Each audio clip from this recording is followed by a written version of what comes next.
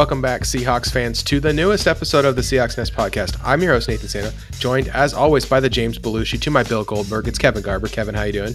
I'm solving crimes with my partner, who's a dog. I think... Great. And our very own Paul Giamatti. That's right. It's Eric Ronnebeck. Eric, how you doing? Oh, man, I was once a miserable character actor, and now I am a miserable character actor who does commercials. Yeah, if you can put together what all three of those people I said have in common already, you are really getting it. Okay, so the Seahawks last week played a football game.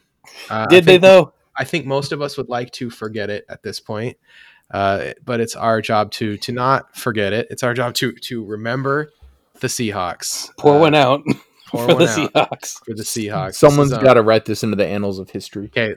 I just want to go over really quickly some common takes I see on Twitter that I don't agree with, okay? Number one, if you said we should trade Russell Wilson, delete your Twitter account. Get out of here. I don't want to hear it. You have nothing to say. If you're saying that we shouldn't let Russ cook anymore, if that's the saying that you're thinking, also get out. Get out. You're out. You're done. You're done. I don't want to hear what you have to say. Put in Dilfer. Same people. Yeah, and then those people probably are like, "Oh well, Cam Newton and the Patriots won 45-0, and he only threw for like 100 yards." Cool, man. Great. I'm glad that you think that a team should be throwing for 100 yards a game. It proves that you have no idea what is going on in the NFL anymore. Because I don't know if you watched the Super Bowl last year, but maybe the best pass thrower on earth won. So chill out. Okay, so the whole like trade Russ, fire Russ, get rid of Russ takes, or just criticizing Russ in general. He did have a terrible game. We'll talk about that in a second. But those are bad takes. Okay. Yeah, stop. We have a top 3, maybe top 5 quarterback in the NFL. You don't get rid of that. Best quarterback ever to put on the uniform. No question. There's not been a better quarterback in a Seahawks uniform than Russell Wilson. Now, do we need better play from him? Yes, but all these hyperbolic takes, okay. They can just you can pack them all up, shine them up real nice, turn them sideways. Hey, whoa! This is a family show. then the whole Seahawks Twitter is very torn about Pete Carroll, and it's always this way. And I'm gonna say I'm a little column A and a little column B on this one, but we're stuck with him. So we might as well just analyze him as he is, because they're not going to fire him. He's the most successful coach in the team's history. His team makes the playoffs and has a winning record every year. That you don't just can a guy that's like that. Also, the ownership situation. Yeah, I think having Jody Allen, who is a more hands-off owner, most likely means like she's trusting Pete and John to run the team. Yeah, and I'm not saying that I like totally disagree with the take that Pete is wrong about a lot of things. Rule of 50, but we'll talk about that later. The Pete's not perfect, but there are things that he does really well, and we'll get into that in a little bit. So just I hate how hyperbolic everything gets. That's like my main take though, is that like it doesn't have to be all the way in one direction or all the way in the other. You guys, you got to live for the nuance. Live in the gray area. Come join me. Not to mention, man, like name me the not flawed team in 2020. Join me in the flawed NFL.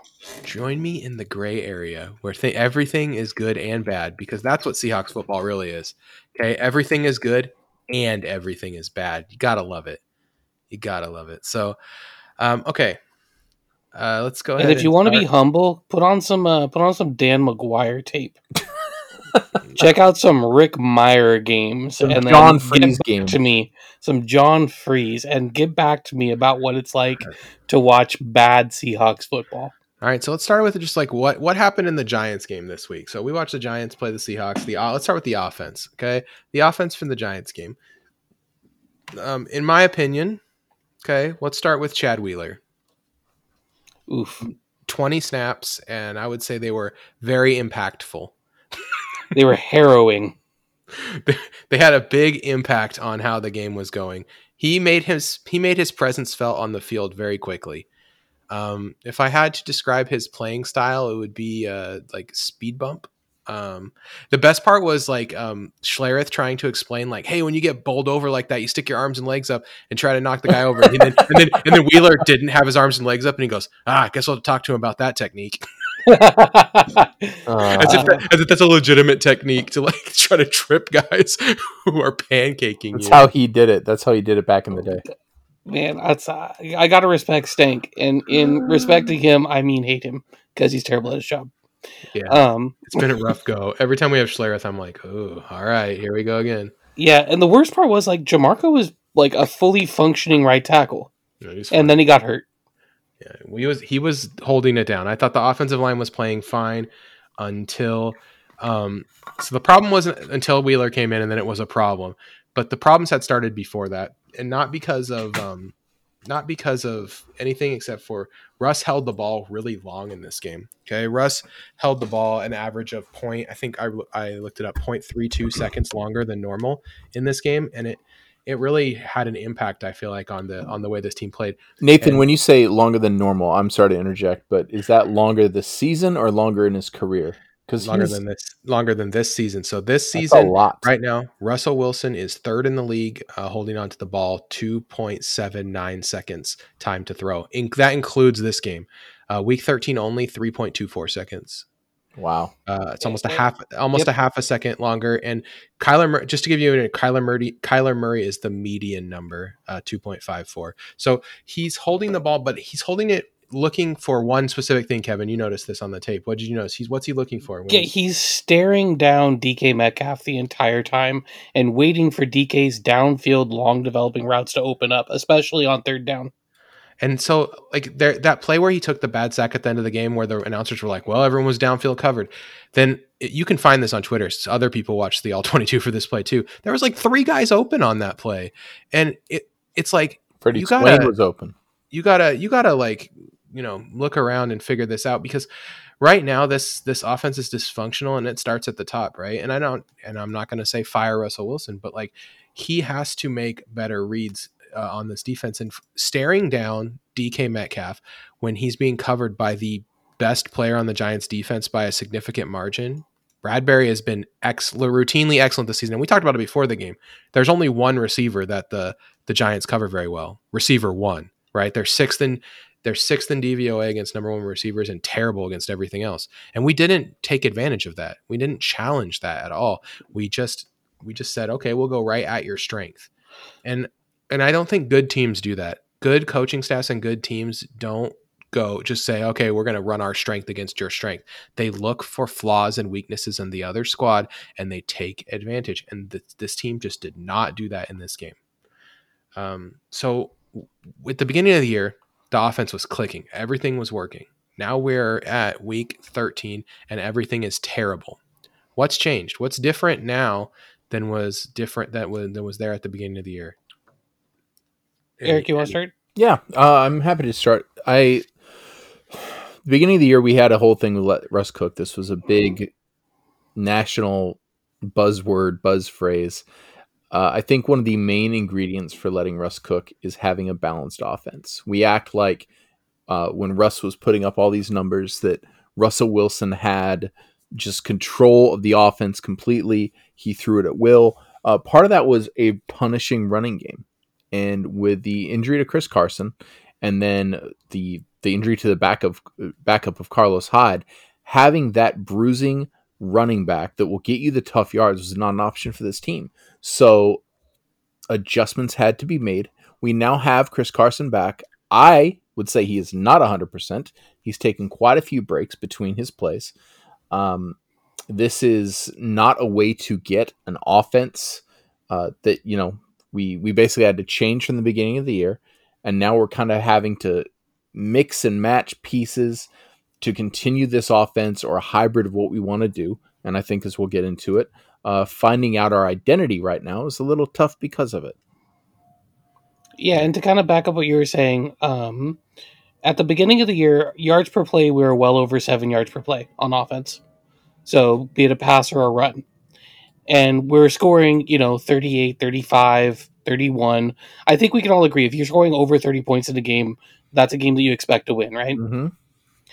I think something really big is up until the bye, Russ was really efficient on his deep shots. Against Atlanta, he was on passes over 20 air yards. He was 2 for 2 for 75 yards and a touchdown. New England, 3 for 4 for 110 and 3 touchdowns. Dallas, 3 for 6, 134 and 2 touchdowns. Miami, 3 for 5, 111 and a touchdown. Now let's take a look at the losses. Week 6 against Arizona, 2 for 7, 81 yards, a touchdown and a pick. Against Buffalo, 2 for 6, 96 yards, a touchdown and a pick. Against the Rams, who delight themselves in shutting down deep passing games, 0 for 6, 0 yards, and a pick.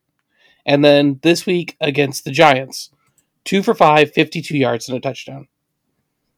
And I think that comes from, like, Russ is at his best when, it's play action, it's the plays designed to open up that deep receiver, and he's allowed to kind of let the play develop and then make the right throw.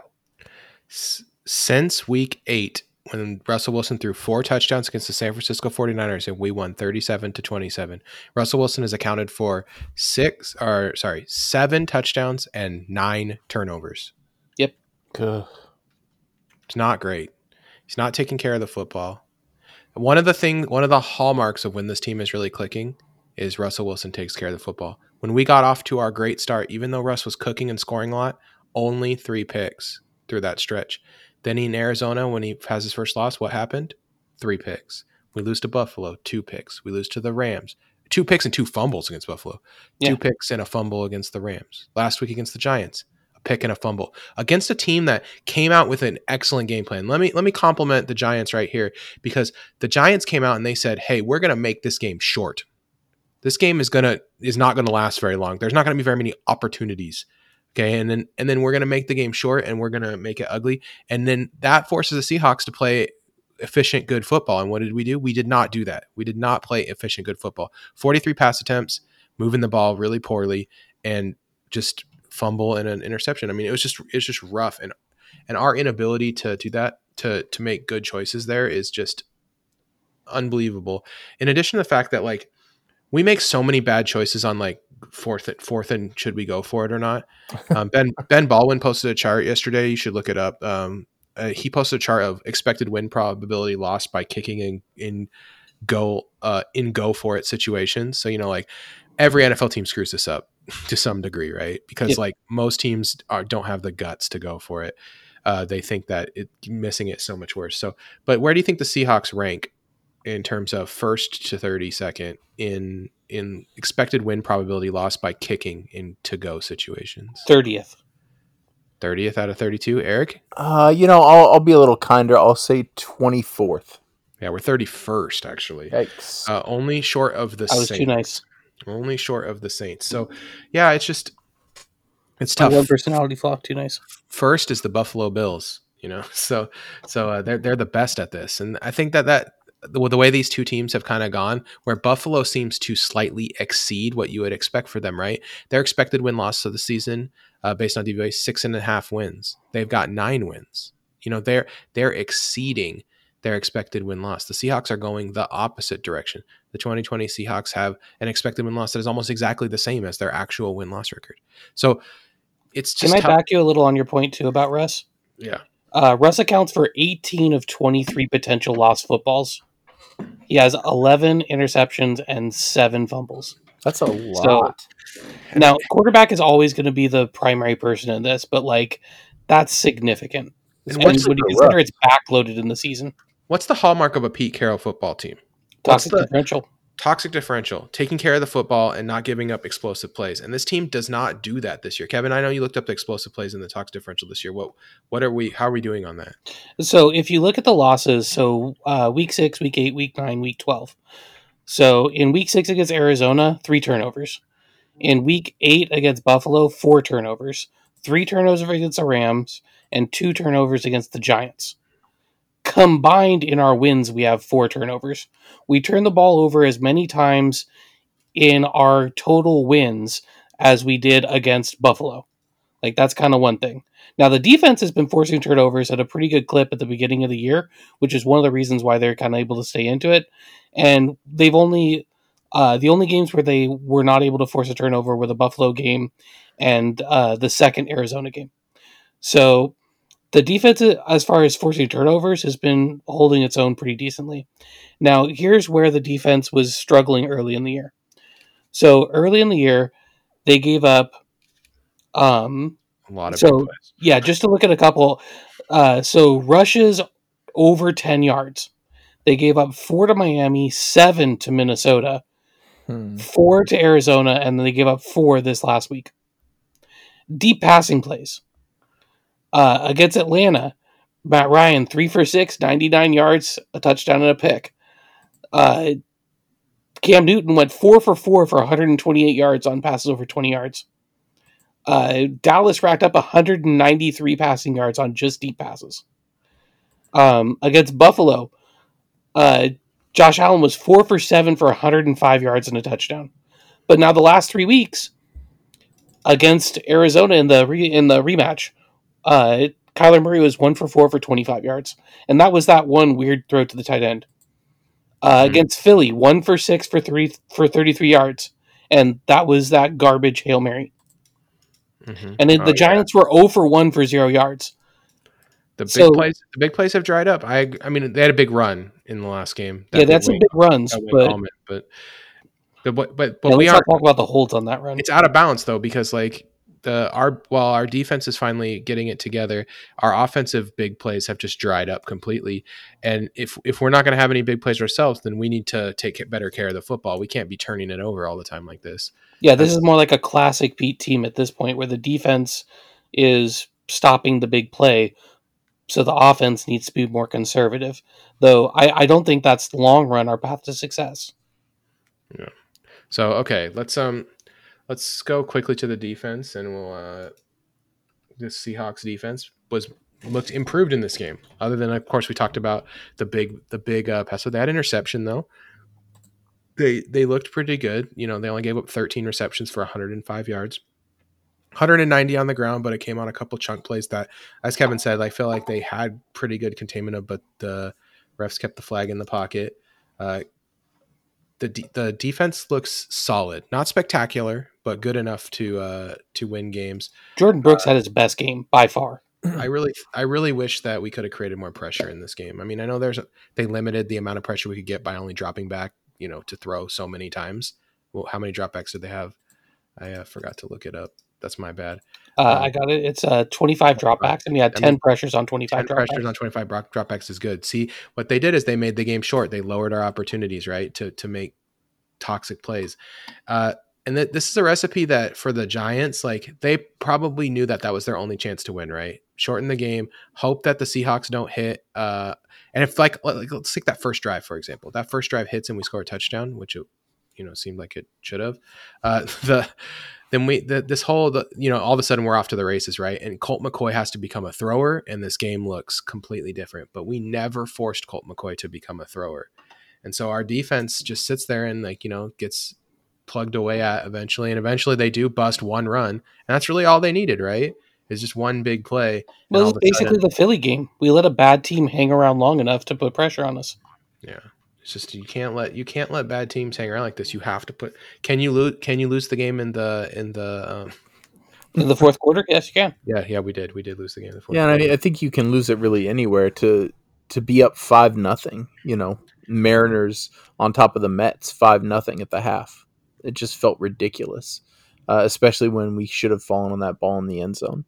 And you talked about we never made Colt McCoy take control of this game. Well, that's the Giants basically telling us their game plan. They enforced it on us, and I think that's out coaching. Well, let's take a look at it. So the first drive, a lot of underneath passes until we got into the red zone, and kind of taking what the defense gave us. And then Russ tried to force 3 straight throws, 2 with empty backfields, and we have to settle for a field goal. Second drive, Hyde runs straight into the line. There's a pass to Lockett. And then on the third and medium, Upati misses it. But Russ still had about 3 seconds. But all the routes were kind of downfield, slow developing. So that was a bit of a problem. The third drive was going well. Then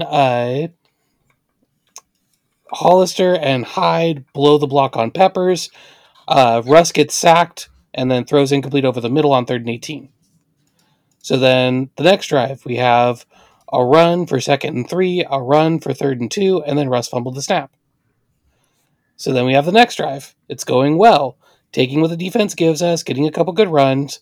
Then Russ has that flailing throw to the sideline to Hyde that made it 2nd and 16. Then he has an incomplete to Lockett. It's 3rd and 16. Nothing is open deep. Russ doesn't throw to the short crossing patterns. He waits and waits and waits until he basically gets sacked while throwing the ball to DJ Dallas. 4 out of 15 on 3rd and 4th down in this game, by the way. Just terrible. Yeah. Just legit awful. And it was a lot of being put in some bad situations. And it was a lot of, I feel like Russ's 3rd and 4th down decision making was poor. That was when he was clearly just not taking what the defense was giving him.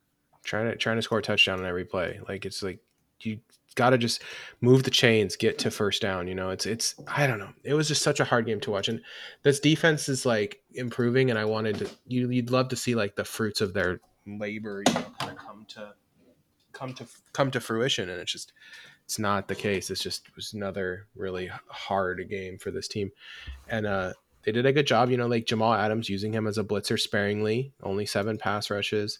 They really, I thought, like mixed it up well, and you know, tons of 26 run stops. You know, they ran the ball a ton, and we stuffed a ton of those runs. Yeah, and a lot of the run stops are coming from interior defense, like Poona Ford had a couple. Jordan Brooks and Bobby Wagner cleaned up quite a few. Jamal Adams was playing more of a box role, and he had 6 run stops.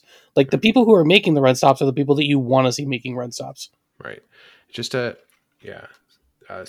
Snacks got one. Snacks is ready. I'm feeling like he's finally getting in shape. I'm ready for like Snacks Unleashed now. I think that he's kind of ready to be given a larger retinue of. You're ready for maximum snacks. Max Snacks, yeah. I think that's like a layer that we can kind of start to unleash now, because he did seem real out of shape, and he said he didn't love football anymore. And you know, after watching Matt Patricia be a football coach, I don't blame him. That's pretty bad. So. All right, so the defense. So we've talked a little bit about like what's changed from early in the season. We've slowed down the big play barrage. We've been able. DJ Reed, respectable. Oh yeah, DJ Reed's good. So what should this team's identity be then? Like what this team right now seems like it's floundering. That they have no real identity. Pete Carroll maybe got away from his favorite like run it, pound the rock football from at the beginning of the year. Now it seems like he wants to go back to that. He talked a lot this week about rule of 50, which let me just get on a pulpit a little bit here about this stupid thing that he does where he talks about how many run plays he wants to do and how he wants to get a certain number of plays. And what Pete Carroll doesn't understand, he looks at it and he says, okay, teams that run X plays win this many games, and teams that run this many running plays win this game. What he doesn't understand, what is in his head, is that those teams don't win because they're running. They run because they're winning. Okay. And teams that run a lot are usually ahead. And it doesn't take a rocket scientist to figure out that when you're ahead, you win more. Okay. And it doesn't matter how you get ahead. And the biggest problem with the game plan last week was that we didn't get ahead of the Giants and force them to become a team that they don't want to be. We got to let them control the game flow. We got to let them control the pace of the game. And instead of us setting the tempo and saying, hey, we're going to come out, we're going to throw, we're going to play up tempo, we're going to score 14 points with Russ in the first quarter, and then you're going to be on your back foot and have to throw 40 times with Colt McCoy, and that will be a disaster. Believe me, if the Giants did that, it would have been an utter disaster. And instead, we come out and we play this janky game plan. We can't get the ball moving, and now we're up 5-0 at halftime, and it's like they're one big play away from being ahead of us, right? Not just, hey, they're one big play. They're one big play from winning, not even getting back. One Wayne Gallman run. Yeah, and then here comes Wayne Gallman for 60, and Wayne Gallman's so slow he can't even break that run. There's nobody. He had nothing but grass in front of him, and he still got caught from behind because he's Wayne Gallman. Okay, like this is not Saquon Barkley out there torching us. It's Wayne Gallman, and the thing is that when you're ahead, you can run a lot. When you're bad, like the Giants on offense, and your Colt McCoy is your quarterback, you run a lot to just try to make the game shorter. Teams, it's bewildering to me. When Kirk Cousins is your quarterback and he chokes all the time, you run a lot. Hey, but you know what? The Vikings are winning lately, and you know what they've been. What Kirk Cousins has been one of the best quarterbacks in the league for the last 5 weeks, and those things are related to each other. They stopped being like, "Hey, let's just hand it Dalvin Cook 40 times." Oh no, wait, maybe we should throw some, even though Kirk Cousins isn't the best. We gotta throw because throwing's how you win. Okay, throwing plays are just better than running plays. There's a lot of data that supports this. And so for me, it just drives me nuts that he's like, we got to get to 30 runs. We've got to get to 50 total plays. Chris Carson's finally healthy, so we're going to pound the rock. It's like this might, and the worst part is we're playing the Jets and we're probably going to win, and it will reinforce all of these bad habits. And the fact that we've been so bad on fourth down the last couple of weeks is also going to reinforce some of Pete's worst habits, where he punts from like the 39 and like where he takes a delay of game penalty to move the ball back so he's in better punting position. Yeah, it's like this stuff is things that you should not do as an NFL head coach. Just go for it at that point. You're only giving up 19 yards, and if your defense is so good that you're willing to give the ball back anyway, like why do you care? You know, like you're going to get the ball back anyway. Like it's bewildering to me that the way that he takes the ball out of the best player in his team's hands. Or even if you want to just kick a field goal there, off the foot of your best player, right? Because Jason Myers has been routinely excellent this year, and yeah, he can boot it from 50. He can hit a 50-yard field goal. Like if you're going to be a coward, at least try to put points on the board. But this team feels like it has no identity right now. It feels like it doesn't know what it's doing. And if the identity is going to be run the ball, control the ball, just make the game short, that's fine. It will be miserable, but the team will win more. Will look better on the field than they did last week. It will make my heart hurt because, to be honest, the team from the beginning of the year, with the defense the way it's played the last couple of the weeks, is the idealized version of Seahawks football that we've all been waiting for, right? Yeah. But it's just not going. It doesn't seem like that's the direction it's heading. It seems like Pete doesn't think that those two things can coexist, and that's what drives me nuts, because they totally can. We saw it with last year's Chiefs. The 2018 Chiefs had a garbage defense, and then they come back in 2019 and their defense improves, and all of a sudden you can have that dynamo offense with a defense that can get stops, and you can just blow people out, and it can be crazy, right? Your team can be insanely good. I think this defense is improving at that rate, where this is not a terrible defense anymore. It's getting healthy. Carlos Dunlap is a huge addition, just a guy that fills that space and does his job. And this team identity, physically and metaphorically, huge. This team identity needs to reflect the fact that Russ is a top tier quarterback, and this defense is getting better. It can be both of those things. It does not have to be one or the other. And that's, I think, what drives me so crazy. Well, go ahead. I'm sorry. Finish your point. Well, Eric, so what does this team that rant was long. That rant was long. I'm sorry. Eric, what's this team look like in your ideal situation for the last? Let's say we have 7 games of the season, 7, 8 games. Do we have how many games do we have left? 6, 7 or 8. 7 or 8. I mean, ideally, I'll say this about Pete Carroll. You mentioned something, Nathan, a minute ago, mid rant, where you said that. Taking the penalty so we can have a longer punt. If you notice, Pete Carroll is... Kevin said that, but I was just whining about punting from like the 39. But yes, Kevin said, and then he also takes the penalty, which makes it even worse. He takes the penalty, but we're also taking timeouts to get guys off the field, to get guys on the field. This is a sign of someone who's not ready. That someone can be a line coach, that could be your offensive coordinator, that could be messaging between coaches and players. Either way, some communication is breaking down, or Pete, who ultimately is responsible for all this, can't get his thoughts together in one place. So that goes back to our identity right now. We don't have that because I don't know what's going on, if he's second guessing himself, if he's got too many toys to play with. He's worried that he doesn't have enough. I don't know what it is. Maybe he's having to take over for Ken Norton and just covering for him. I don't know. But it's that sort of thing that drives me bonkers, because, Kevin, you asked what's the ideal situation going forward. What's everything Nathan said? It's everything I said at the beginning. If you want to enforce your will on someone, your will is to obviously get ahead and grind it out. With Russell Wilson, with the offense we had at the beginning of this year, you had a nice balance that leaned toward, quote, letting Russ cook, throwing this ball. Now, granted, we have a few injuries. Our offensive line is banged up, but at the same time, Russ is holding on to the ball too long. And I don't know why he's doing that. It's a Russ problem. It's a Pete problem. It's a Ken Norton problem. There's all these problems that are intersecting, and it's causing us to melt down in almost every way. We lost to the Giants. And we mapped out last podcast and this podcast how easy it was, how easy it should have been to beat the Giants. So what's it look like going forward? Russ, take what you can get. Run with Chris Carson when you can. Get up 10-0 and then just play football. Run it more. Have your toxic differential plays. That's how it is. As all of us have said, our defense is looking so much better, and it's not even fully healthy yet. That's my speak. All right, Kevin, what do you what's this team's identity now? What we talked a little bit about, like what makes a generic Pete Carroll football team, what Pete thinks, what Eric thinks, what I think. What do you think, Kevin? What should they be doing? What do you want it to look like? I think it's going to be a little more bend but don't break than Pete necessarily wants, and that's just a fact. As your offense plays more up tempo, your defense gives up more points because there's more opportunities. So you're looking at defense is going to give up probably 21, maybe 24 points in a game.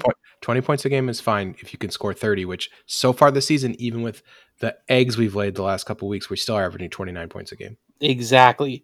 And so I want a defense that's doing that can get pressure when it's time to get pressure, which with Dunlap and some of the scheme changes they've been able to, and that's able to force turnovers, which that's something they've done consistently all year. They forced multiple turnovers in 6 games this season. And not coincidentally, all but one of those were wins. So I think that's the version of the defense, and that's a version of the defense we've now seen for a couple of weeks. Now, on offense, a couple of trends that have been bothering me. Number one, our first down passing percentage has decreased about 10% since the bye. We're throwing less on first down, and early throwing was doing us a lot of favors when Russ was taking what the defense gave. It was a lot of throws to running backs and tight ends on checkdowns or taking a shot if it was open. A lot of slants, too. And the one thing I noticed a lot last week watching the tape, so I went back and watched a game from the beginning of the year and then a game, or two games actually from the beginning of the year, and then I watched the last game again. And the route combinations we ran were so different. We were running a lot of slants, a lot of quick hitters, stuff like that. And then last week we're running a lot of hitches, a lot of posts, a lot of goes. And it's like, why would you change from what was working? It doesn't make any sense. It was like change just to change, right? Yeah, and I think what happened was it's like they got spooked in the Rams game or something. Yes, the Rams game, that's exactly it. The Rams game totally spooked this team and like changed. They started changing the offense after that. Because the Rams can shut down just about any team's deep passing game. That's what they're designed to do. And so you have to be able to run the ball and you have to be able to take what's underneath against that team. And it seems like whether it's Shoddy, whether it's Pete, whether it's Russ, however you want to put it, the onus is on the offense to have multiple game plans that are capable of winning on a given week. The Seahawks need to run more. That's a fact. They had 54 dropbacks, but only 43 attempts last week. That means that you're looking at sacks or scrambles on 11 plays. There are only 16 rushing attempts on design runs. That was not good against that defense. One thing is you can get creative with the run plays. Like I know that we've had some notable jet sweep fails lately, but you can still run those jet sweep plays. You can run Russ keepers. Like I don't want them to just run off tackle with Chris Carson or run up the middle with Chris Carson. That's not the kind of runs we're talking about. We're talking about like they need to vary their offense, but also use pre-snap motion and creative post-snap motion to try to get the defense off balance. Do you mean not being so predictable? Well, yeah. If they're going to run too high and they're going to keep guys out of the box, then pound them. And if they're going to put guys in the box and they're going to play you close to the line of scrimmage, then let DK go run for one. And you just keep them off balance. And we have the weapons to do both. We just don't seem to be able to put together a game plan that does both. Yeah, and there seems to be no reaction to what the defense gives them. Another thing is like if Russ needs to keep sometimes, so a lot of defensive ends I've noticed are using a technique where the defensive end covers both Russ and the running back on the designed run quarterback read option play, and Russ needs to keep those and run around that guy, beat that guy to the edge. He needs to punish someone for doing that, because until he makes someone pay for that, they're going to just keep running that technique against him, and they're going to cackle the running back. And that play is going to be a negative gainer or a bad play every single time until Russ decides, I'm keeping this one and I'm going to beat that defensive end to the corner, which he can do. He's fast. So I don't know why he doesn't do it, but he needs to do that to keep those defensive ends honest, because then they'll need to keep a linebacker in to cover him, or they'll need to change their technique and it changes the numbers, allow more room but they need to tilt the field like that. And they're just not doing it. They're just not tilting it. This has been a very frustrating team to watch. I'm not going to lie. That's because the fact that they haven't put both halves of the team together. Yeah. Because I just I know what the offense can look like when it's really humming from early in the year, and I want that back so bad. And especially now that the defense is good. Yeah, I just think that they got spooked by the Rams game, and they thought, oh, well, a really good defense came in and kind of shut us down. We need to really go back to the drawing board and change some stuff. And then they come back, and yeah, it worked against the Cardinals and the Eagles, so they probably got positive reinforcement that what they're doing is working, but this is the wrong path to walk, I think. Yeah, to give another clue. So I talked about the decline in big pass plays. So at the same time, you also have a decline in overall yards per play. So early on in the season, the Seahawks were averaging, against Atlanta, 7.38 yards per play. Against New England, 7.62 yards per play. Against Miami, 7.63, 7.84 against Arizona in the first Arizona game. 7.5 against Buffalo. The last 3 weeks, 6.1, 5.0, 5.7. So about 2 yards per game, or 2 yards per play less. That's significant. Yeah.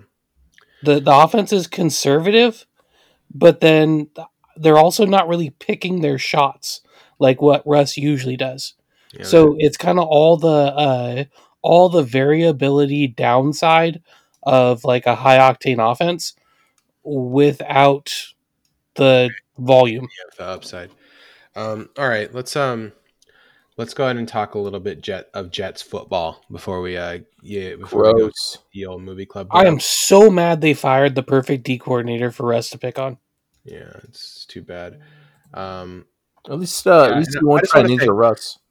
I hate this because I think Pete's getting a lot of reinforcement that is going to push him back to like the most infuriating Seahawks loss in history, which is that Cowboys loss. I think if that's where we're heading, we are in big trouble. Also, Leonard Williams killed us in this last game. Like, there's just one guy destroying us over and over, and it's like, and Quinnen Williams could be that this game. Can you please just like beat that guy? Like, don't let the one guy beat you 7 times for pressures. Like, I don't know. We are so bad at in-game adjustments. And one thing is about Pete Carroll is like, before the game starts, they come up with their game plan, and they must really love it because they don't deviate from it. they stick with that game plan to the bitter effing end. It is like, that is our game plan. We are not going anywhere. And I think what it is I don't think we have, especially on defense, strong enough coordinators that Pete trusts to make the right adjustments. Yeah, it's just Pete needs coordinators that are going to force him to do the right thing. You mean he needs coordinators that are right now, like, not the guys he picks that are under him, but the guys that can actually make him better? I mean, that's the joy of any team. There's someone around you that is better at something than you are. Yeah, and I think it goes back to Pete's whole, after he got fired by the Patriots, he wanted to do it his way. Yeah. Yep. And I feel like this kind of all falls back into that, where it's like he'd rather lose his way than win a different way. It feels like sometimes. I feel like that's the worst way of looking at it, or the worst way of thinking about Pete's philosophy. But right now it's factual. So our division odds dropped down. Obviously, we were the favorites to win the division for the week. Now we have a 34.4% chance to win the division. Our total playoff odds dropped. We actually have a chance to miss the playoffs now. We went from 99.1 to 97.7. Yeah, is that crazy? And our chances of having the number 1 seed went drastically down. We are now only 1.6% to have the 1 seed. Both Green Bay and New Orleans basically own us in that now. It's trouble. It's bad. And that loss hurt because Colt McCoy at home should be a free square, right? Yep. It should be a free square. It's the free square in the middle of the bingo card, and the Seahawks really just blew it. And yeah, it's another free square weekend coming up, and I hope they don't just go back to back on that, right? Yeah, if they do, that's that's daggers. The chances of us missing the playoffs are pretty slim, but man, it's what a waste. What a waste of a season if that happens. As always, okay, let's talk about the Jets. As always, they have really good interior defenders. Quentin Williams and John Franklin Myers are both really talented, and Henry Anderson is a great rotational tackle. Those 3 guys will be a handful on the inside. Quentin Williams has 7 sacks this year. He's 35 pressures, and Franklin Myers has 39 pressures. We need the inside of our line to be fully healthy and really put in a good performance if we're going to be seriously. Basically, every good player on their defense is in that defensive interior. Except probably Marcus May. Marcus May is pretty solid, but they really stretched him to really stretched him to the absolute limit, I feel like. And he also, one thing about Marcus May is that he has good games and bad games. So like he'll be really good one week, kind of shut down in coverage in Buffalo, and then he'll get kind of exploited another week. And against Arizona, they targeted him 5 times. He gave up 76 yards. Like I suspect that he won't be the reason that if we lose this game, we lose. So I'm worried a little bit just because you can't not be worried after a game like that. But this once again should be a free square. They don't have the outside corners to contend with us. No, Brian Poole is like okay, and then everyone else sucks. And I think is Brian Poole injured? He hasn't played since week 9. Yeah, and let me look if he's going to be back. If he's not, then they're really screwed. Yeah, because then it's Javelin Guidry, who mostly plays slot. He's Bryce Hall, who's a rookie. He has shoulder and knee injuries and is not. They're just not going to bring him back. They said they're basically shutting him down for the year. Yeah, they're like, come back next year, try again. Yeah, so their cornerback basically they have like a couple of Trey Flowers level corners right now playing. It shouldn't be hard. It should be an easy one. Run some quick hitters, get the offense humming. Let's see what Russ can cook up. I want to see Russ cook in this game. That's like my number 1 desire in my desire index. Yeah, if we have some second and third down runs, that's cool. But I want to see us throw the ball around the yard. All right. It should be a good, healthy game. All right, I'm just going to go. Pete Carroll infuriates me. We run it 40 times, and the Seahawks win 23-20 on a last-second drive. We need a miracle drive to beat the stupid Jets. There you go. I'm going to be, since last week burned me so hard on saying we're going to blow out the Giants, I'm going to try to go the opposite. I'm going to try to do a reverse psychology thing here. All right, Eric, what do you got? That works. It sucks that you have to go reverse psychology against the Jets. I'm gonna keep the faith, even though I don't have the faith. I just feel like this needs to be a get healthy game. I believe in this team. I believe in Russell Wilson and Pete Carroll. It's a lot of doom and gloom, but this is a team that had so much promise at the beginning of the year. Like we really thought, hey, Super Bowl bound. Look at the way we're playing. So I'm gonna say 34-10 Seahawks. All right. I'm going to go 41-17 Seahawks. All right. Well, guess what, guys? There are many ways to support the Seahawks Nest podcast. The best way to do so, head over to only12s.com and give us some of your hard-earned dollaries. I don't know how to say it, but thank you to our last 4. Come on over to only12s.com and give us some of your hard-earned things, and we'll give you 12s. Okay. Thanks to our recent Patreons, Charles, Joel, Santiago, and Dakota, and also thank you guys to everyone who supports. I just want to say I want to spread some holiday cheer this year. It's been a rough week for Seahawks fans, and I want to make it better. So if you're not in the Discord yet, get in the Discord. There is going to be another round of Seahawks Nest mask giveaways starting on. Let's go with it starts on Friday the 11th and it'll run till the 18th. And here's what I'm going to do. I'm going to say the same thing I said last time. Anywhere on earth, I'll try to ship it, but don't make me regret that. But please do make me regret that because that'll be fun. So last time I had to ship them to Seattle for the winners. So it was a little bit of like, all right, I don't have to regret this at all. That much more gentle. I can't wait till I get one. And then it's like, ship it down to Argentina. And I'm like, oh no. How do I even get something there? And I got to like Google it and stuff. That's what I want. That's because you got to hear about that in the Money Zone this week. So once again, thanks Charles, Jill, Santiago, and Dakota, our new patrons, and to all the patrons, new and old, Lucas, Greta, Timothy, Ryan, Cooper, James, Brett, Carrie, Tom, Michael, Brandon, Nick, Charles, Sebastian, Foles, EB, Emmanuel, Jay, Warwolf, Bob, Richard, Kieran, Mike, Philoctomus, Keith, and of course, Michelle. So speaking of spreading holiday cheer, so today we're gonna do something. We're gonna do something a little different. We're gonna all say, what's one beloved holiday movie? If given the opportunity, you would delete it from the holiday pantheon. Like this is a movie that people have to like. That's one of the qualifiers. What is a movie that people have to actually like that you would just be like, I delete that from the holiday pantheon. It is gone forever. No one can watch it anymore. What's your deletion? All right. Do you want me to go first? Do you guys want to go first? I think you had such a okay. big part in this, Nathan. You should go first. Okay, yeah, fine. Take it. My deletion is for Love Actually. Love Actually is a movie, like one of those movies like New Year's Day or whatever, where there's like 14 different storylines that are all loosely connected to each other.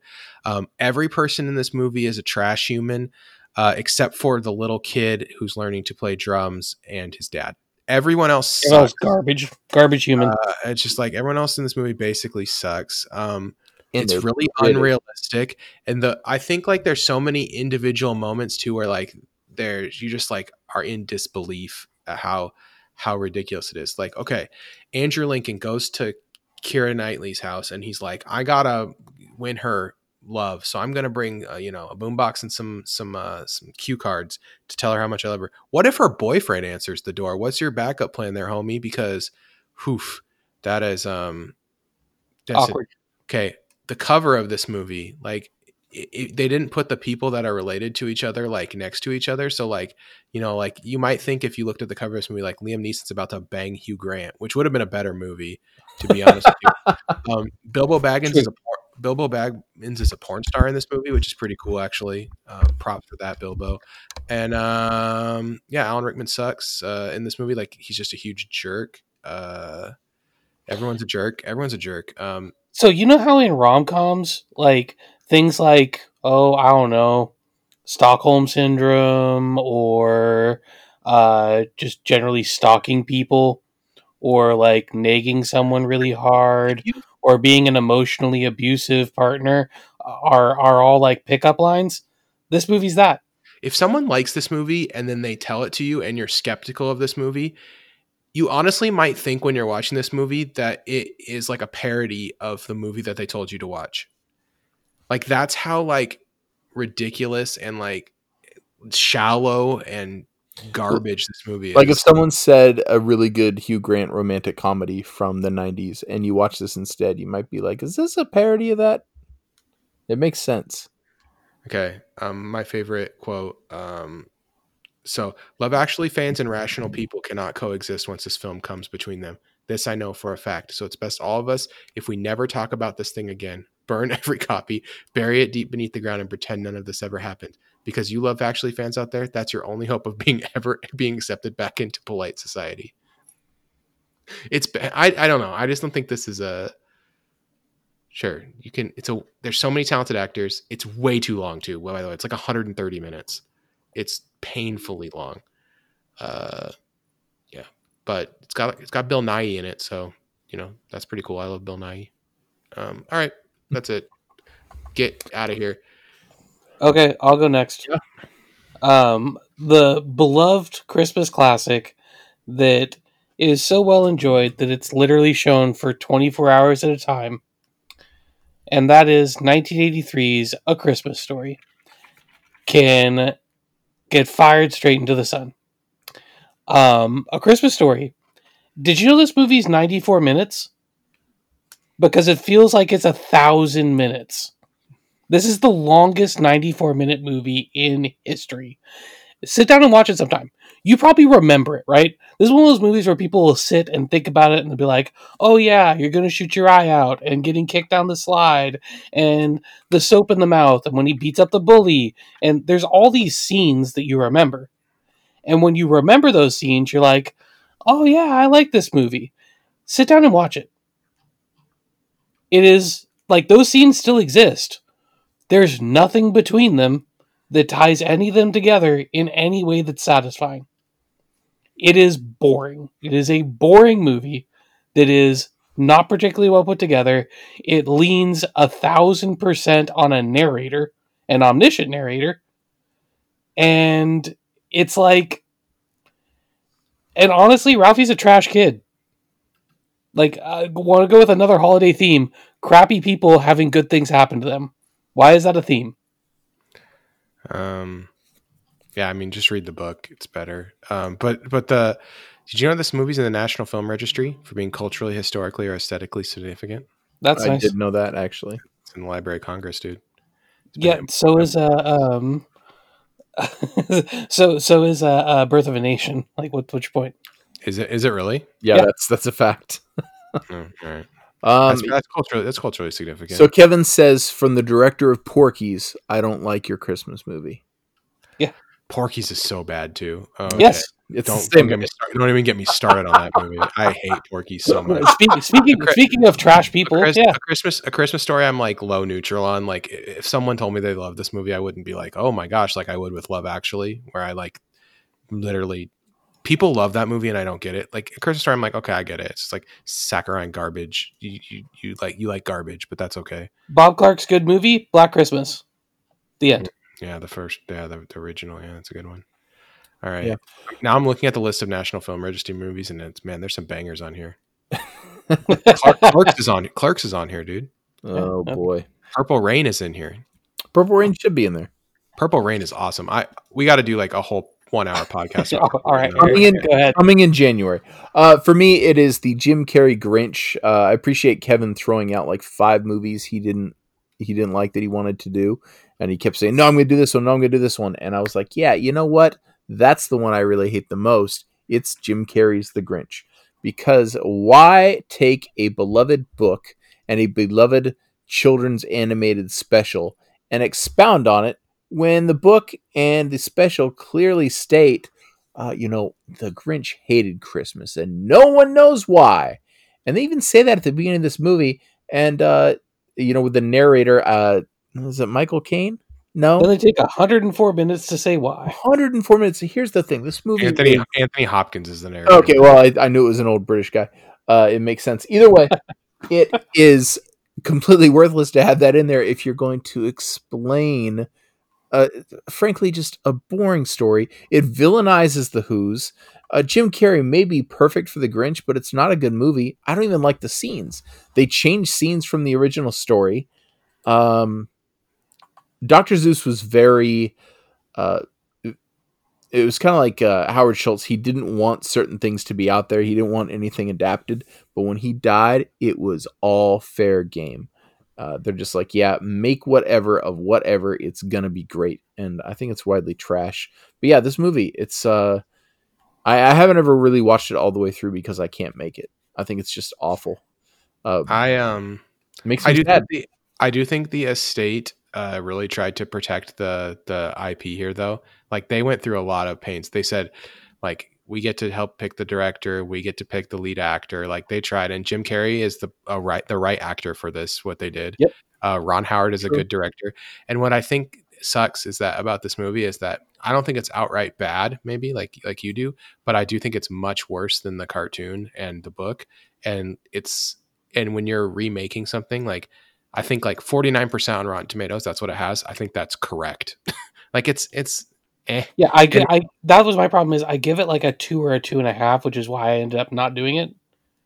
But like I agree. If we just deleted it from the Pantheon, it probably would be better because then we it's a remake or sequel is completely unnecessary. And even like the 2018 cartoon Grinch is I feel like you said that wasn't so bad. It's slightly better than that movie because at least they're trying to do like a that movie had its own kind of like style to it. I don't know. I'd rather watch. It's not great either, but I think it's better than that Grinch. That also, one. I think Ron Howard was a poor choice because Ron Howard doesn't have an imagination. He was tragically born without an imagination, and as a result, all of his movies are pretty vanilla. He makes everything. Ron Howard's superpower is that he can make anything boring. Well, he's super safe.